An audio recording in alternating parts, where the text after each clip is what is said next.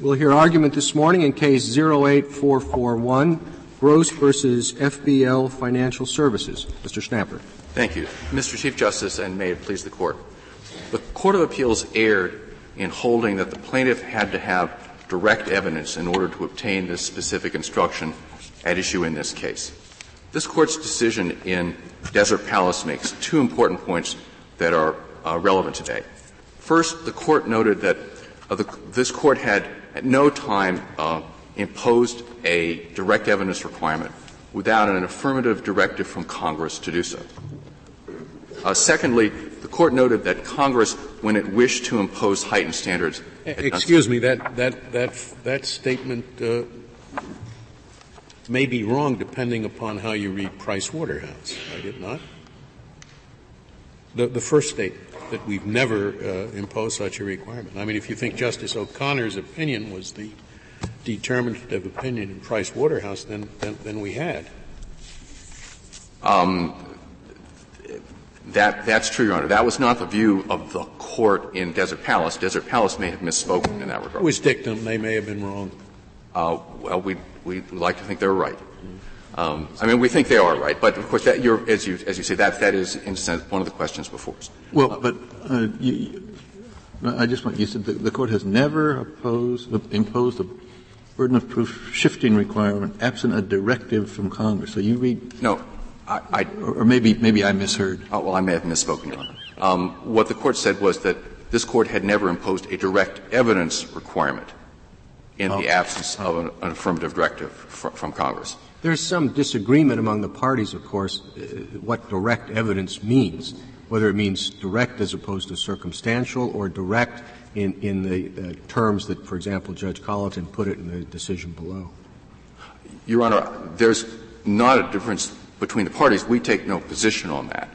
There's a considerable variety of views about. So you're telling us that we've never required direct evidence when you're not taking a position on what direct evidence is?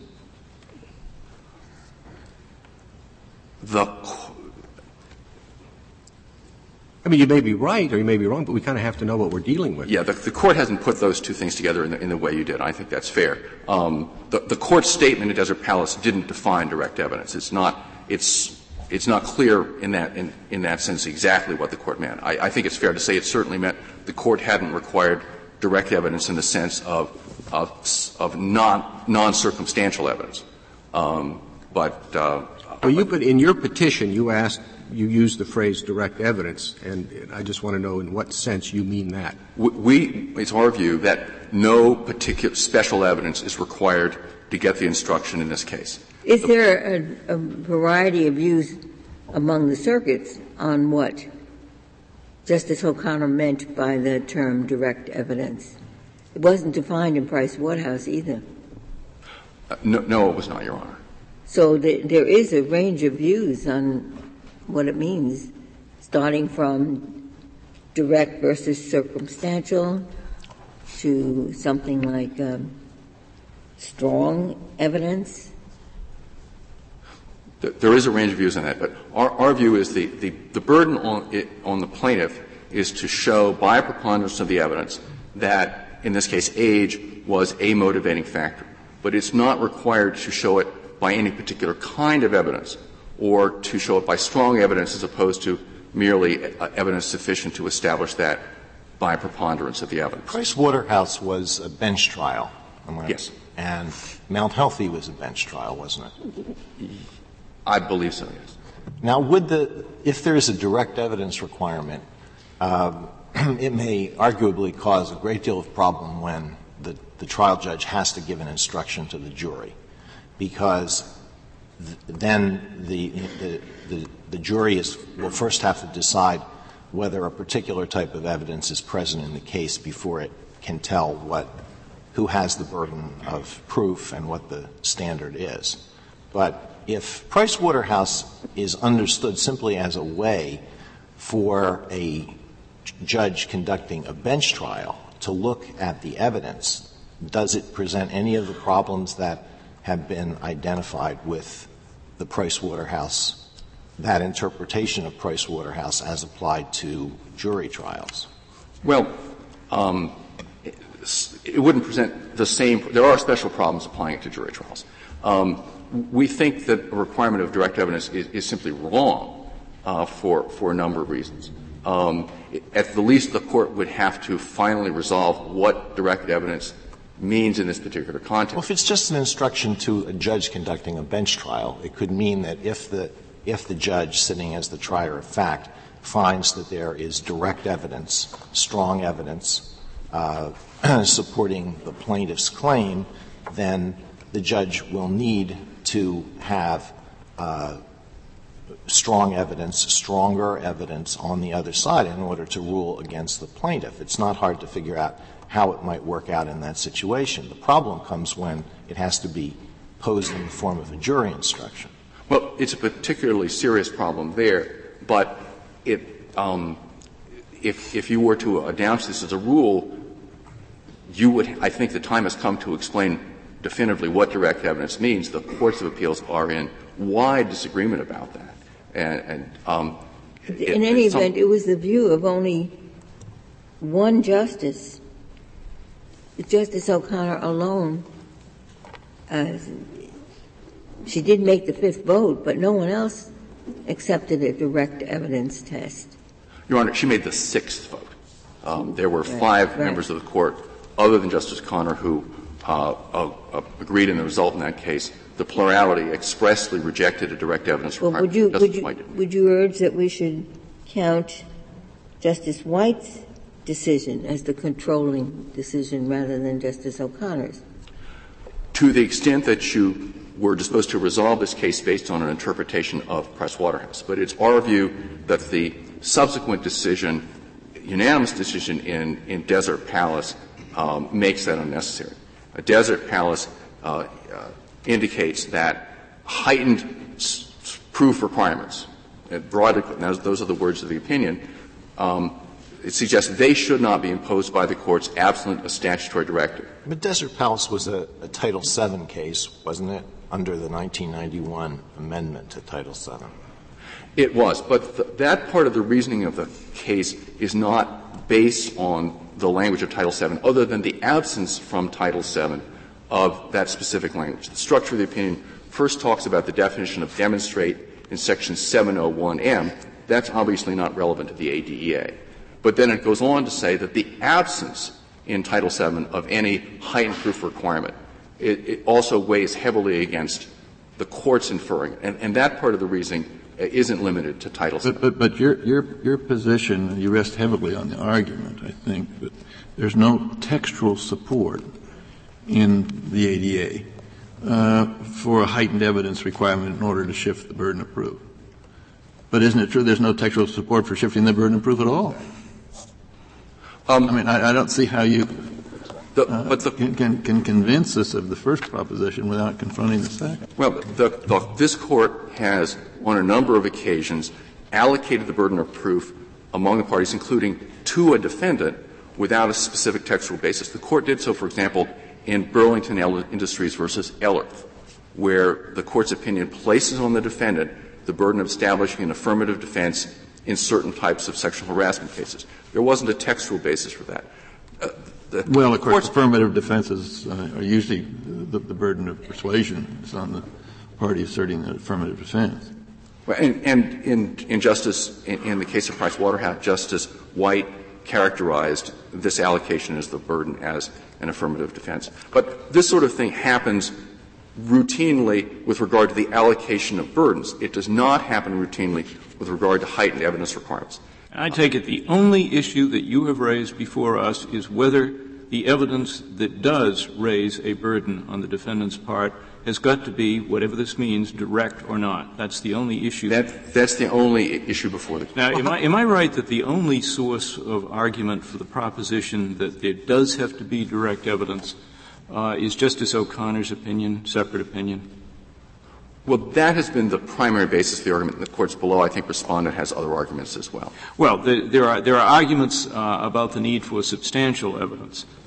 But the argument for direct evidence goes back to the separate O'Connor opinion. That's certainly the origin. And are you — I mean, we're going to hear about this. Are you going to make an argument to the effect that should not be regarded as the controlling opinion, and if that is the source of it, that is the end of the issue.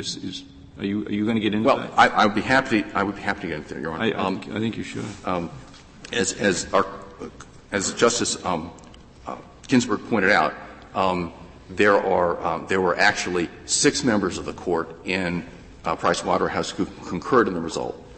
4 members of the court in the plurality expressly rejected a direct evidence requirement and said there were no limits on the type of evidence that could be used. Justice White said that the plaintiff's burden was to show that, in that case, gender was a substantial factor. He didn't say substantial evidence was required. It had, as I understand the White opinion, it had nothing to do with the character of the evidence. It had to do with the degree of persuasiveness of the evidence. Is that correct?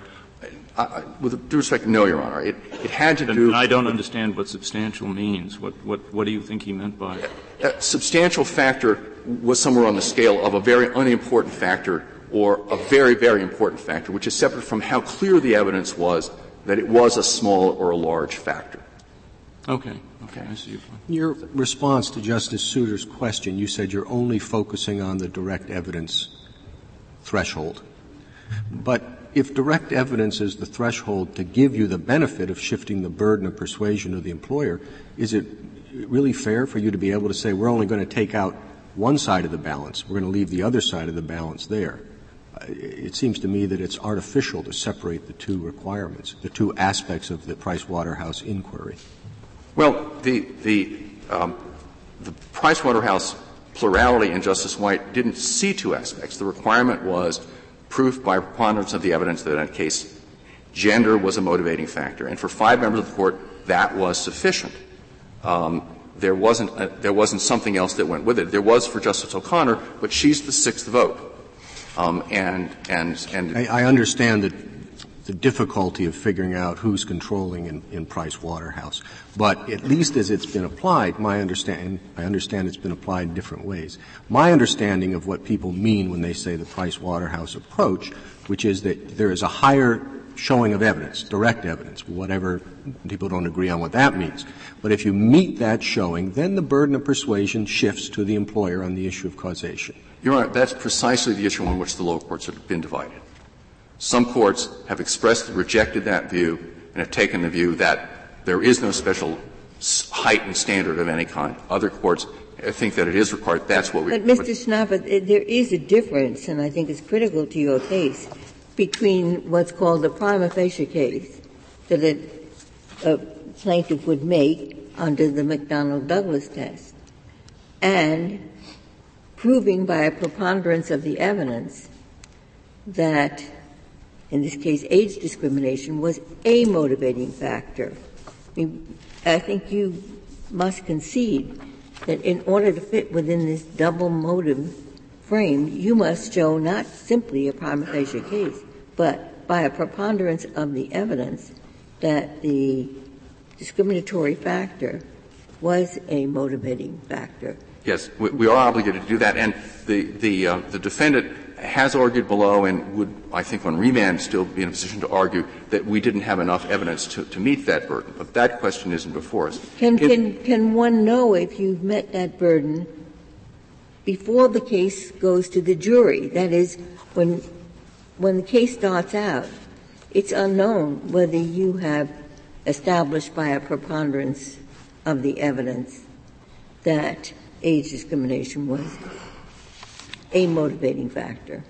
Well, whether there's sufficient evidence is often tested by a motion for summary judgment. So courts do look at that matter, that issue before trial. What isn't knowable before trial, and frankly is often known only to the jury, is whether the jury will conclude that the defendant acted with 2 motives or 1 motive.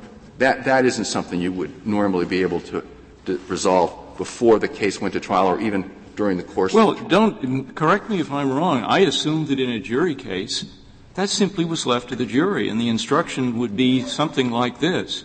If you find that the plaintiff has shown that age was a motivating factor, then you look to the next question, and that is, has the defendant shown that he would have fired the plaintiff anyway? Isn't that the way it works? That's the way it works. Yes, that's the way it works. And that is the way it works in a Title VII case because of the language of the statute. The juries routinely get that instruction in those cases. That's certainly proven. Well, in response further to Justice Ginsburg's question, and I think Justice Souter's too, are there any tactical difficulties or strategic difficulties that counsel face if they don't quite know which way the burden is going to shift before trial? The number of witnesses you have waiting in the hallway, or this would be after summary judgment. No more than would normally be the case. What happened here in terms of the jury instructions was typical, which was the parties proposed their differing instructions a week before trial. The instructions were resolved at the end of the trial. That happens all the time. Sometimes if the parties don't know how the instructions are going to come out, that complicates their tactics, but that happens every day in trials. Thank you. But before you sit down, I've been trying to figure out Justice White's opinion in Price Waterhouse. Why do you? I mean, indeed, he voted to remand the case, as did the four in the plurality, but for a very different reason. They remanded because we reversed the Court of Appeals judgment against Price Waterhouse because the courts below erred by deciding that the defendant must make the proof of he would have been fired anyway by clear and convincing evidence. That was the basis for their reversing and remanding. That was not Justice White's. Because he said because the Court of Appeals required Price Waterhouse to prove by clear and convincing evidence that it would have reached the same in the absence of the improper motive, rather than merely requiring proof by a preponderance of the evidence as in Malthus. I concur in the judgment reversing this case in part and remanding. With respect to the employer's burden, however, the plurality seems to require that the employer submit objective evidence. And he disagreed with that. All right. There were a number of different issues in the case. The first one, the Court of Appeals had held that when the burden is on the employer to show it would have made the same decision anyway, the employer has to meet that burden with clear and convincing evidence. The plurality and Justice White, and I think the whole Court rejected that. Secondly, the plurality suggested that the employer in response would have to have objective evidence. Justice White rejected that, and the objective evidence standard has not been followed by the lower courts in the wake of that. The third question was whether the burden should be placed on the employer. On that issue, the Court was divided 6-3. 6 justices, as we noted, were for that burden allocation. The Justice Kennedy and yourself and the Chief Justice dissented. So there were many issues. Thank you. I'd like to reserve. Thank you, counsel. Ms. Watt. Thank you, Mr. Chief Justice, and may it please the Court. I think both on a substantive level and a procedural level, Desert Palace largely resolves this case. The question presented is the one of should you have a direct evidence requirement to obtain a mixed motive instruction under the Age Act. And there's the procedural posture, which is Desert Palace left unresolved a lot of very difficult and complicated questions about when do you get to the jury on mixed motive and what is the requirement that separates a mixed motive motivating factor instruction from the but-for, or commonly known as the McDonnell-Douglas. And Desert Palace left all that unresolved. On the question presented, there has the same conflict in the circuits under the Age Act is the same conflict in the circuits that was under Title VII, is do you need any kind of evidentiary special showing to get to a mixed motive, and if so, is it non-circumstantial evidence or evidence that directly ties? Could I ask you this? Do you think that there's a tenable distinction between a mixed motives case and a non-mixed motives case? In every employment discrimination case that gets beyond summary judgment, aren't there mixed motives at play? I think there's a lot to be said for that argument, and this is a very difficult and unsettled question under Title VII. I think what would be on the table if this Court ever had an appropriate vehicle, and this certainly is not the appropriate vehicle to get into this question, there would be several options on the table. You could have what your views suggest, which is after summary judgment, you could get a motivating factor instruction if the jury would be permitted to find both impermissible and permissible motives. You could also have a special verdict form that asks the jury, do you find that there were two causes, one of which was an impermissible factor? And you could have a situation which I think prevails in trial courts now and has been the EEOC's practice, which is, and it's not the most analytically clean, but they basically give the instruction, either a determinative cause or a motivating factor instruction, on what they think best fits the evidence. And I think it's important for the Court to understand, as the law exists now under Title VII and under all the other anti-discrimination acts, there are two regimes out there. There's a mixed motive regime and a determining factor. Couldn't any Title VII case be presented in either framework? Yes. But this is, I'm going to also give you, which I think is important, especially when you write your opinion, the three reasons why you should not resolve this very difficult question in this case. And the first is that it wasn't pressed or passed on below or raised in the brief in opposition and does not receive full briefing by the parties and all the amici. And second, just as you left this issue open in footnote 1 of your opinion in Desert Palace, Judge Colleton, writing for the Court, recognized this precise issue in footnote 3 of the Court's opinion on Petition Appendix page 12, saying, assuming there's no direct evidence requirement, we're going to have to figure out when is it appropriate to give a motivating factor instruction, absent the language, express language in Title VII. Why don't third reason. I'll let you get your third reason in a minute, but why do you really think it's fair to pick one part of a complicated test that the Court has constructed and say, well, this one doesn't make any sense, and pull it out? I mean, maybe it only makes sense in the context of the whole construct, or maybe none of the elements actually make sense, but it seems to me very artificial to focus on one aspect and say, let's fix this, without assessing what its impact is on the rest of the test. Well, I see your point, even though that's exactly what you did in Desert Palace. But Price Waterhouse is a 2-decade-old decision. We're 20 years past that, and it has been essentially codified in Title VII. So no matter what you do to, quote-unquote, fix this under the Age Act, the bulk of the discrimination cases fall under Title VII, and a motivating factor instruction is codified, and you unanimously held in Desert Palace there's no special evidentiary requirement. That was because of the 1991 Act, which addressed Title VII and quite deliberately left ADEA out. But unless you overrule Price Waterhouse, which would be an upheaval in the law, and it certainly this wouldn't be the appropriate case to do it, all the courts of appeals have unanimously held under the Age Act and under a wide variety of state statutes and other federal discrimination statutes that the Price-Waterhouse burden-shifting framework applies. You're asking us to overrule the aspect of Price-Waterhouse involving direct evidence, at least if you look at Justice O'Connor's opinion. And I don't think you need to decide that question. In a lot of other contexts, you have said, well, there's language in our opinion that may have been confusing or it's not clear what the holding is, but we henceforth are going to clarify here's what the law is. You did it in the recent crack cocaine case in Spears. You did it in your new dancing case. And you did it in a case called Jefferson versus City of Tarrant County, an opinion Justice Ginsburg authored, that you said, well, there's some language here, but subsequent cases have made clear, and there's lots of reasons why you would not impose a direct evidence requirement, however you define that term. Since Desert Palace, there is a decision of Sprint United versus Mendelsohn.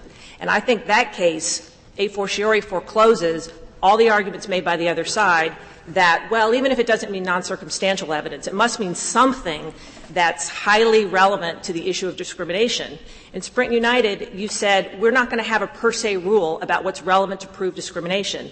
The Court said the same thing in Reeves. I think that was a unanimous decision. What would be the position of the Solicitor General on just saying, let's get rid of all these artificial court constructions and say this is like any other case. The plaintiff has the burden of persuasion, and the defendant can come up with what defenses he has, including that I did this for some other reason. It wasn't because of age.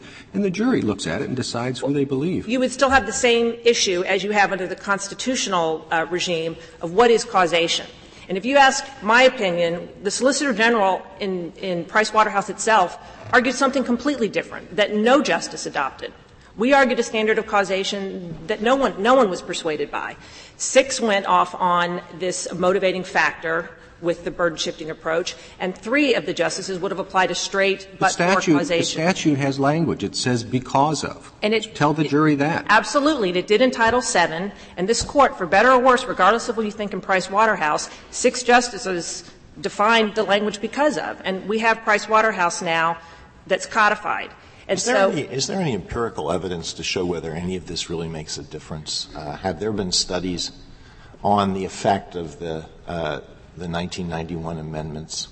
whether they've made a difference in the way cases actually come out? No. And let me just say two responses. Not that I've seen empirical. I can tell you the EEOC's experience, and that is they sometimes prefer a but for all the burden being on them, and sometimes they prefer the motivating factor instruction. And despite what Respondent points out, they have some defendants that think they like the affirmative defense. So and sometimes counsel just agree on what the instruction should be.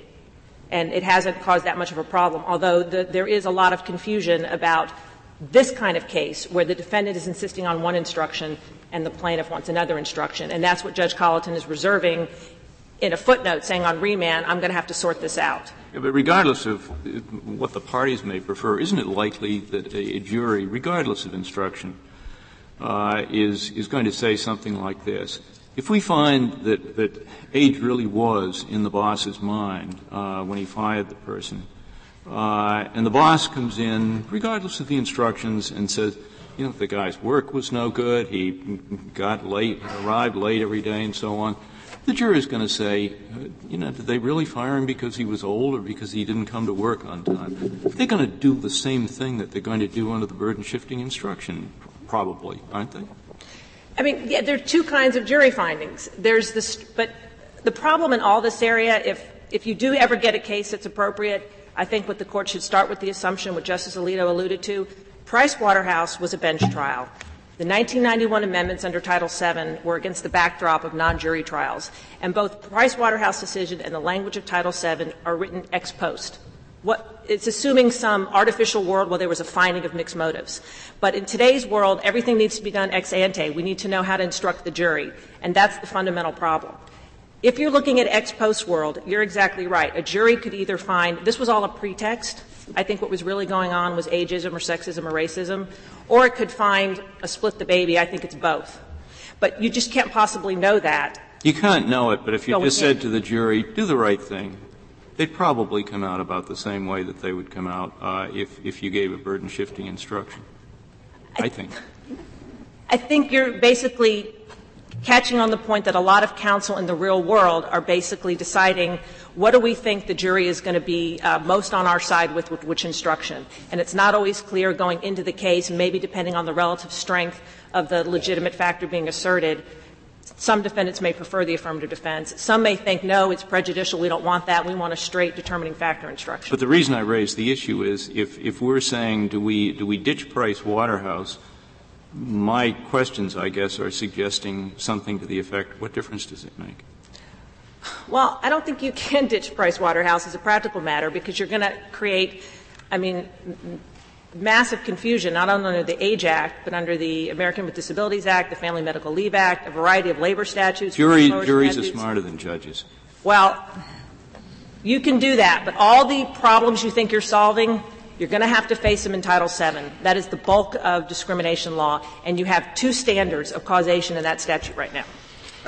Go ahead and make your third point briefly. Oh, on why you shouldn't decide it? It's essentially this, that this is complicated, difficult under Title VII. That's the leading anti-discrimination statute. I think the Court may want to resolve these very legitimate, important questions in a Title VII case because you've got statutory language. Thank you, counsel. Mr. Phillips. Thank you, Mr. Chief Justice, and may it please the Court.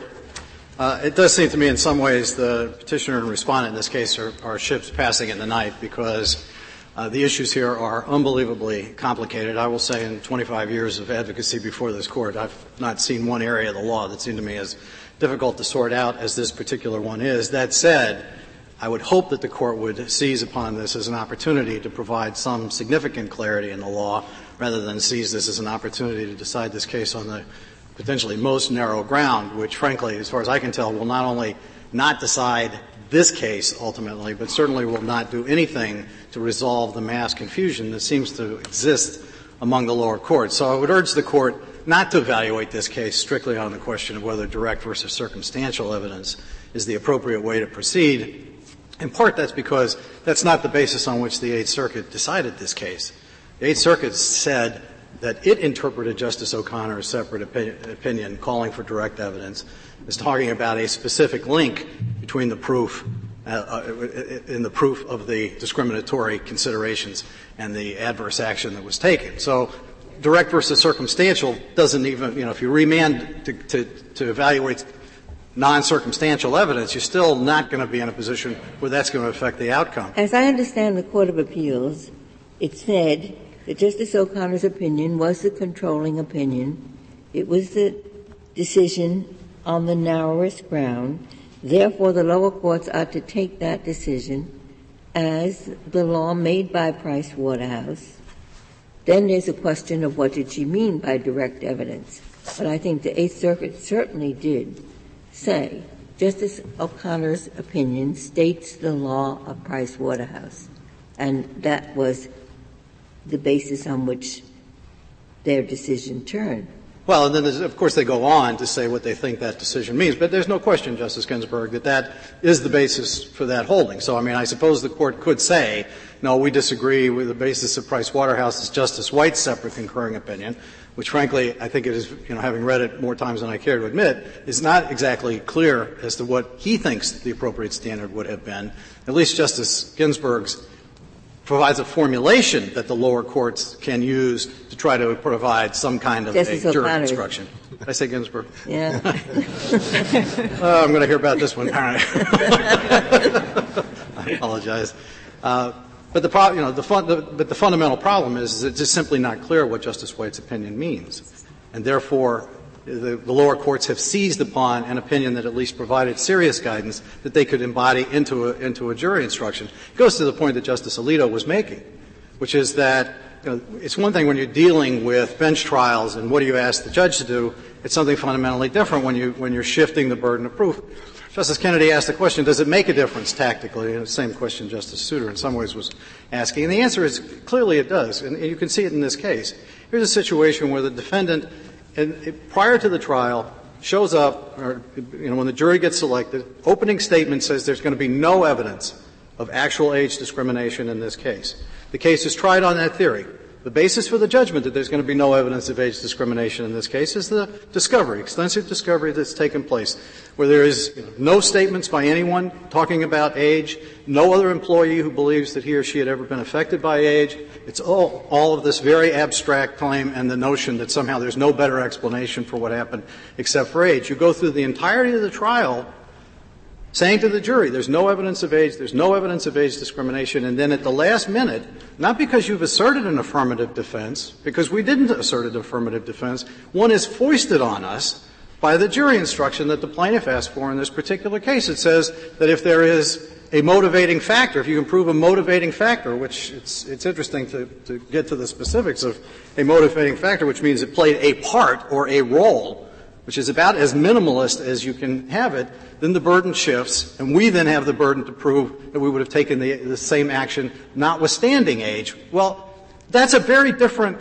inquiry. And when you go to the jury at the end, you can't concede. I'm sorry. Can I ask you your views on a question that I ask myself over and over again and have trouble finding the answer?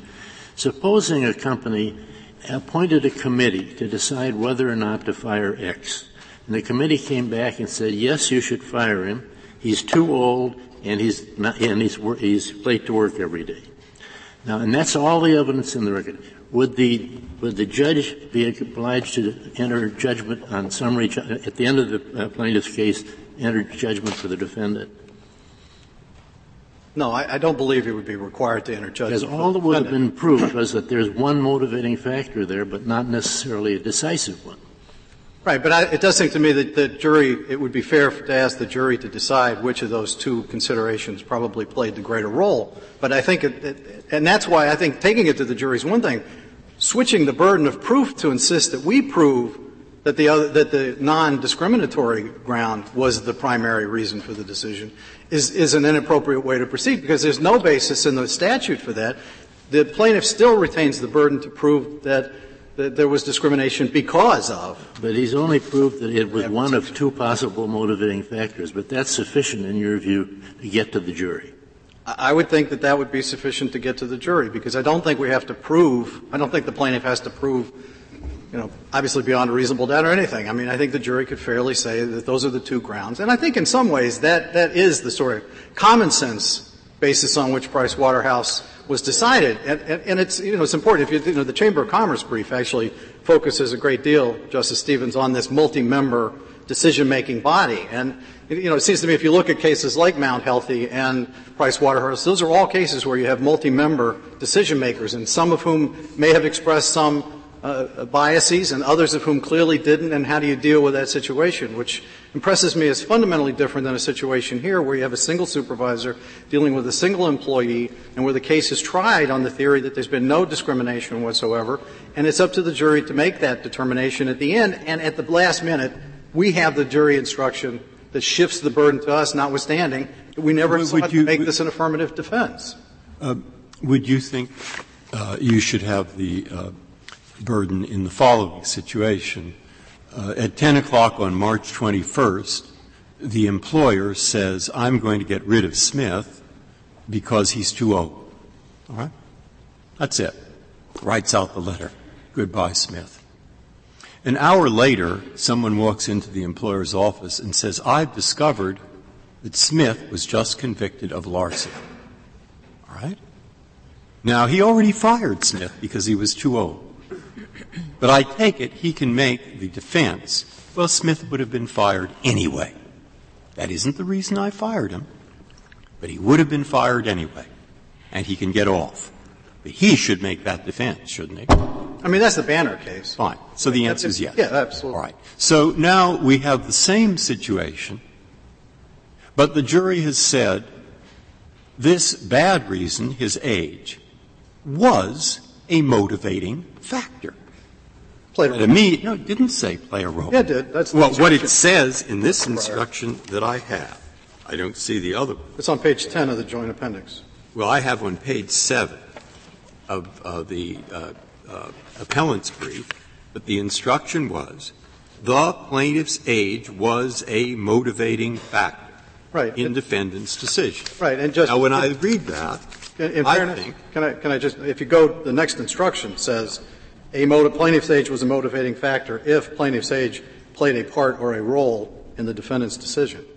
So a motivating factor is a very narrow formulation as instructed in this particular case. Perfect. I didn't want to complicate it, but that may work in your favor to complicate it, and I want to be fair. Fine. It played a part. It did have a role. Age motivated in part. Now, why isn't that the end of the matter? Because we have a statute that says age shouldn't play a role play a role means it made a difference. I mean, to me, otherwise it played no role. It was an understudy, a ghost. It played a role if it would have made a difference. Played a part, it would have made a difference, just like my first case. So we have an action, other things being equal, that should be illegal under this statute. But then, just as in the first case, we give the employer a defense. If you can show that in the absence of that age there in your mind, you would have done it anyway, which means the mix of motives would have been different, then you get off. So if in the first case we in fact say it should be on the burden, should be on the employer, why shouldn't it be in the second case? Well, I mean, in the first place, saying that something is a motivating factor or played a role is, as a sufficient basis on which to impose liability, is flatly inconsistent with what this Court has said numerous times. It said it in Burdine, it said it in Reeves, it said it in Hayes and Paper, it said it, I think, last term in the Kentucky case, where it says it has to play a role and be determinative. And that's the standard the Court has announced over and over again in age discrimination cases.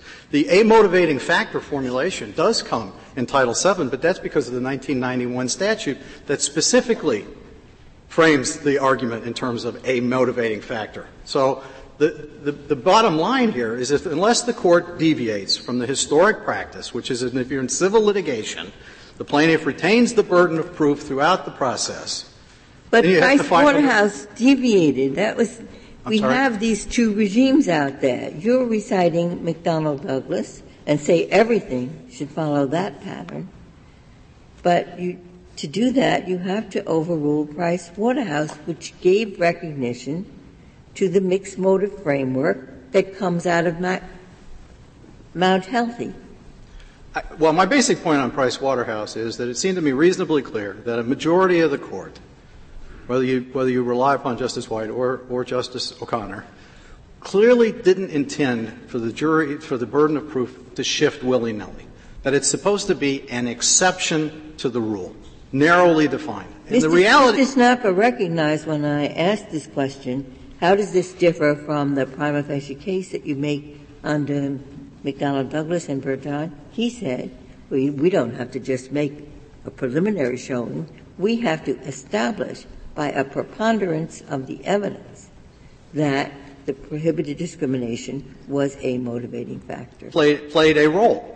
There's no question about that, Justice Ginsburg, but that is not much different, frankly, from a prima facie showing. The truth is, if you only make a prima facie showing and the defendant doesn't show up, you will have in fact satisfied your burden. Well, you will get to the jury, and if the jury accepts all your evidence, the jury can find in your favor. But the difference between a prima facie showing and what has to be shown here is the jury must actually find, based on your at least prima facie evidence, that age was a motivating factor. And until the jury makes that finding, if it is properly instructed, it doesn't get to the question of whether the defendant has any burden to show something in response. Isn't that correct? Well, there's no question that, although again, what a motivating factor means is still, to my mind, extraordinarily narrow in this, or limited in terms of what's required here. But make sure I understand one thing.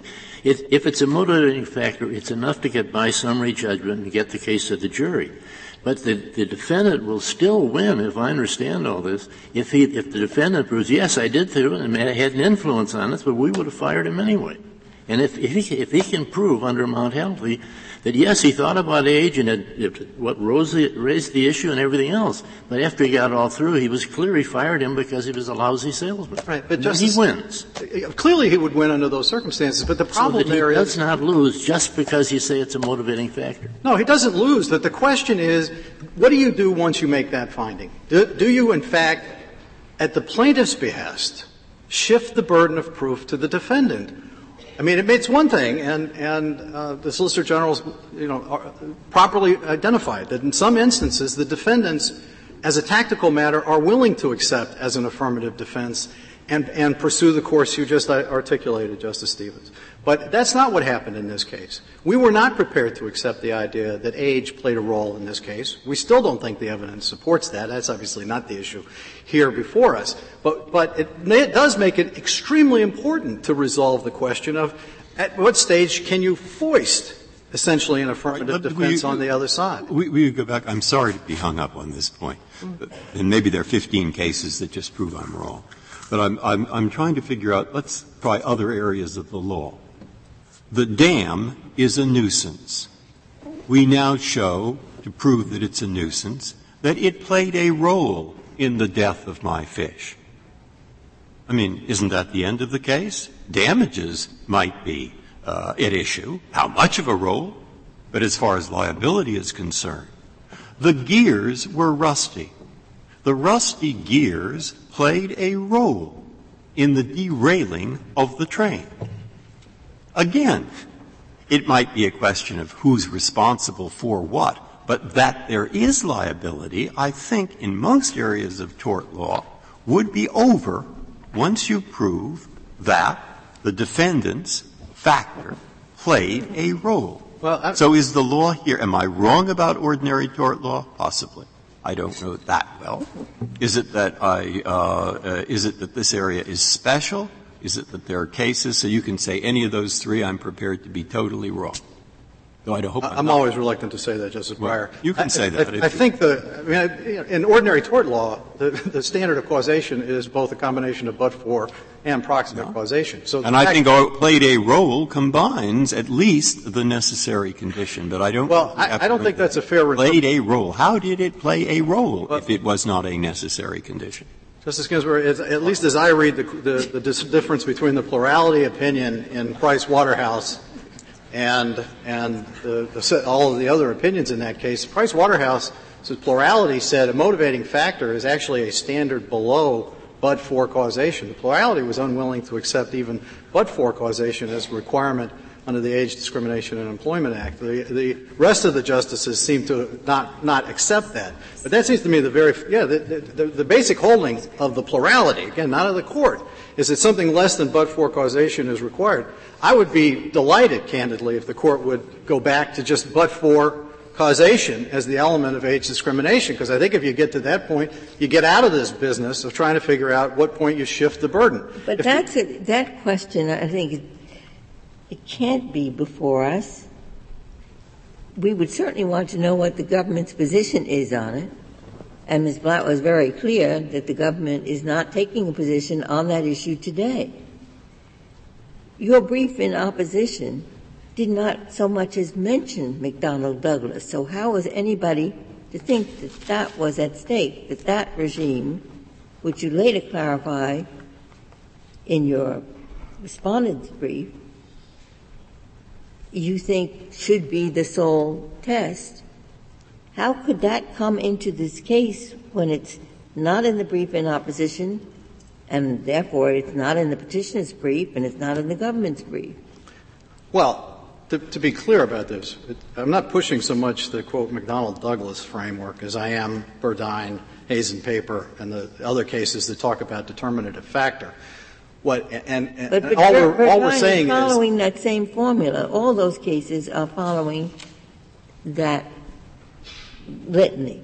The prima facie case, the non-discriminatory reason, the determinative factor, right. I think the answer to the question, Justice Ginsburg, is the way the Chief Justice asked the question, which is how sensible is it to pull the one thread out of the Price Waterhouse analysis, assuming that Justice O'Connor speaks for the court in some sense, without examining how that plays in given the underlying theory of the case. And I think that's a perfectly valid point. If the court thinks additional briefing is warranted, then it would seem to me the right answer is to call for additional briefing. But the Solicitor General says, well, this is going to affect Title VII, it's going to affect all kinds of other acts, this is watershed. Well, Justice Kennedy, clearly not going to affect Title VII. Pardon me? Clearly isn't going to affect Title VII. Because that's statutory. Right, because there's a specific statute that defines it as a motivating factor, shifts the burden, and creates an entire remedial regime that doesn't exist under the age discrimination statute. Let's assume that we have authority to incorporate the Title VII jurisprudence into the ADEA area as a matter of choice. Are there reasons why there should be distinctions between the two regimes? Well, I think the primary one is the 1991 amendment, where Congress clearly changed the language in Title VII. Are there reasons of administration or fairness other than I recognize that one's statutory and the other's would be our case law?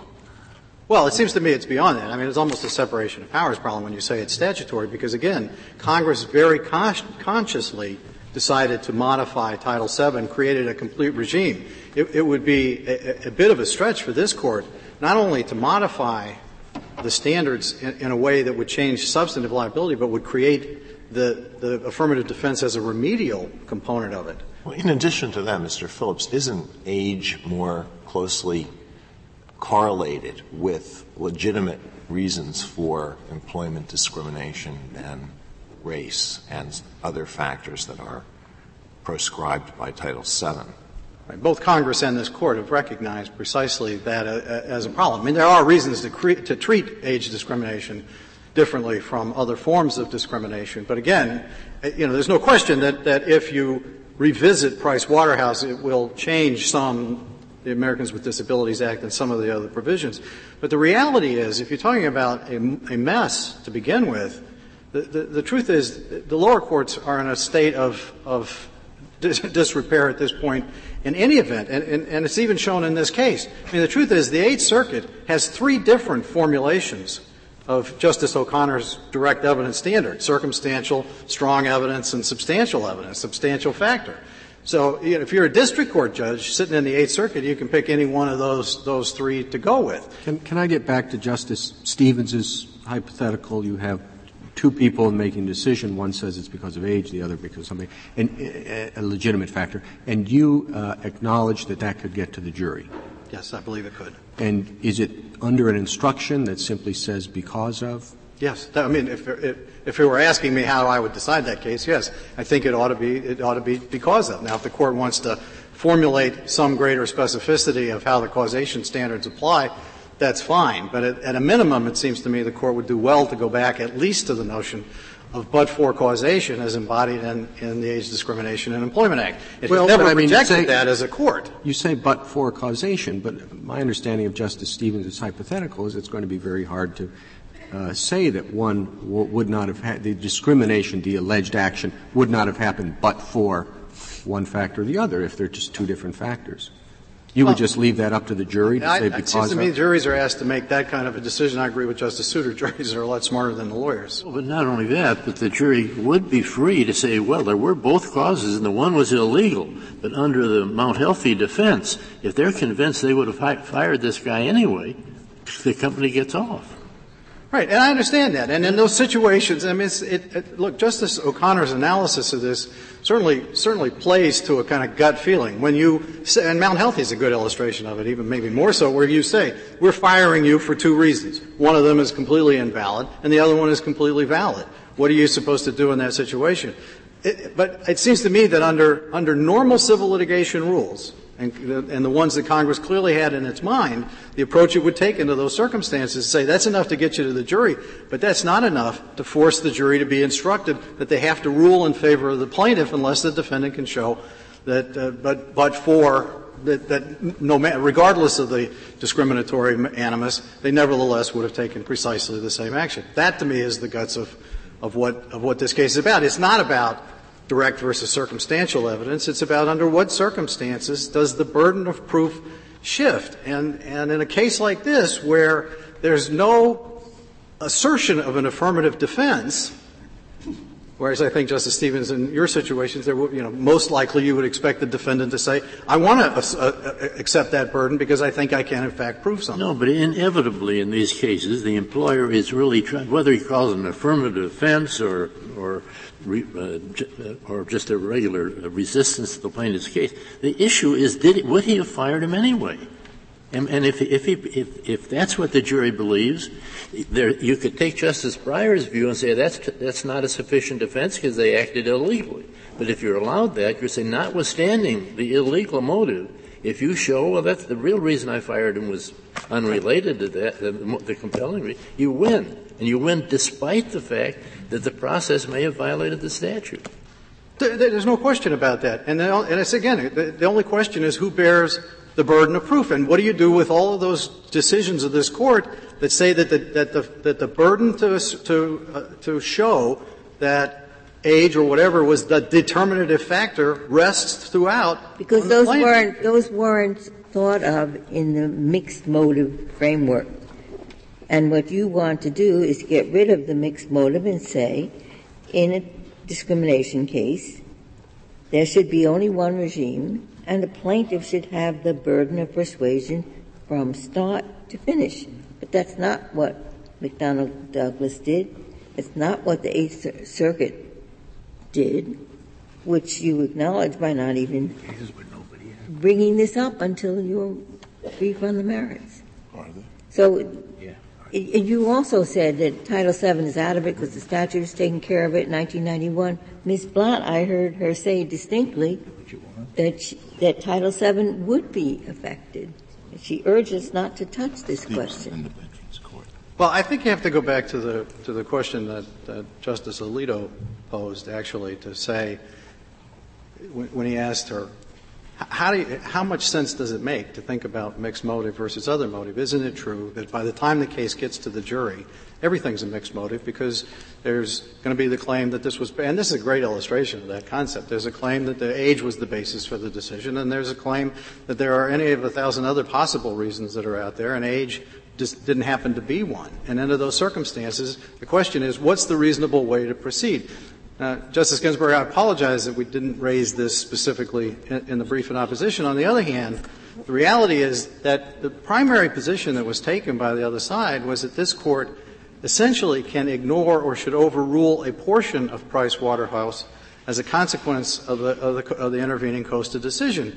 And it seems to me under those circumstances, if you're going to put the issue of the validity of Price Waterhouse, whatever it means, at issue, then it seems to us a reasonable response on the merits to say, well, you shouldn't do it in an isolation, that's a completely artificial inquiry, and you ought to take a step back and say, maybe we haven't gotten this right in the first place, particularly given the difficulty of the lower courts in trying to figure out exactly what Price Waterhouse means. Whose is the controlling opinion, and how do you allocate these burdens, and under what circumstances? And given that the lower courts are in disarray, it would seem to me this is a situation where I don't know whether this is the best vehicle or the worst vehicle, but it is certainly an appropriate vehicle for the court to step back and evaluate it. And if the court is concerned about whether it has enough information to allow it to assess what would be the significant impact of revising Price Waterhouse, then it seems to me the right answer would be to ask the parties to brief that in addition to the way they briefed it at this stage.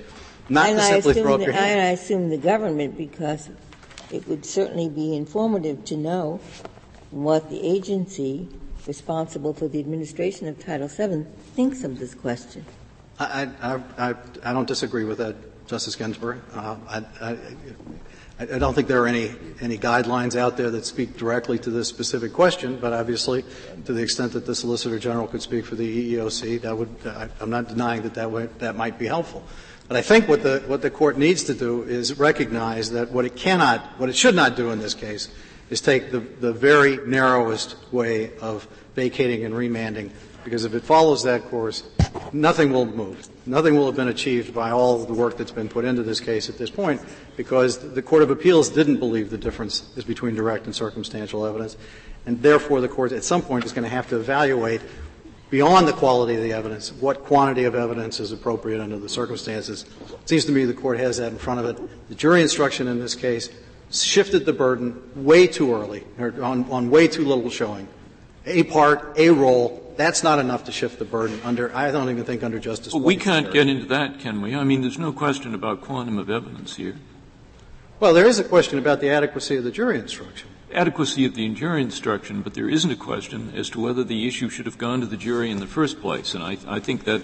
Right. No, there's no question well, there is a question on that. It's not before you. It's back in front of the Eighth Circuit. But there is still the issue of whether a motivating factor, meaning that it played a role, is a sufficient basis on which to trigger the burden shifting instruction in this case. That is the narrowest basis on which this Court could affirm.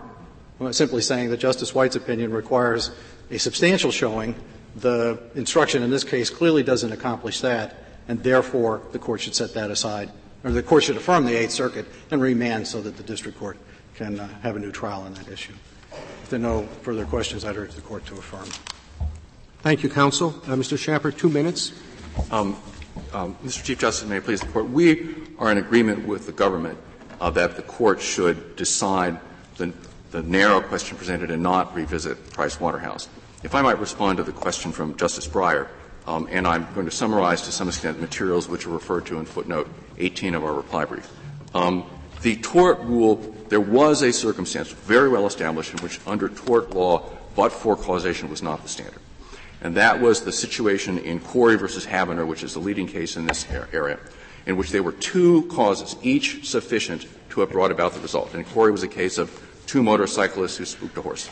And the rule in those cases was that either cause, that the tortfeasor involved with either cause could be held liable. Don't those cases involve 2 independent physical causes of an event, not the breaking down of human motivation into separate factors? Well, it's the analogous area of tort law. See, what they're trying to say, which is making me think, is a lot about we have a human being who did certain things, and we know this. We know that human being had a mix of motives, and that the bad motive played a role.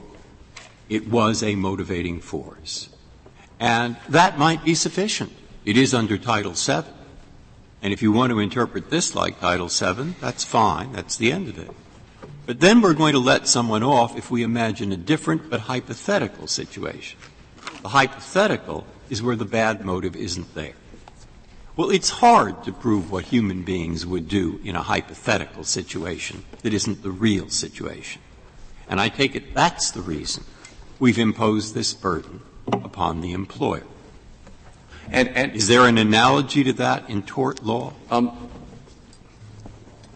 The problem that comes up with multiple causes is that it is hard to reconstruct what would happen.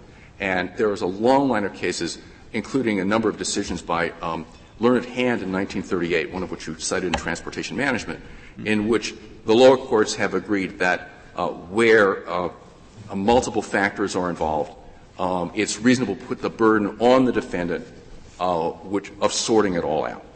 And we think that's appropriate here. Thank you. Thank you, counsel. The case is submitted.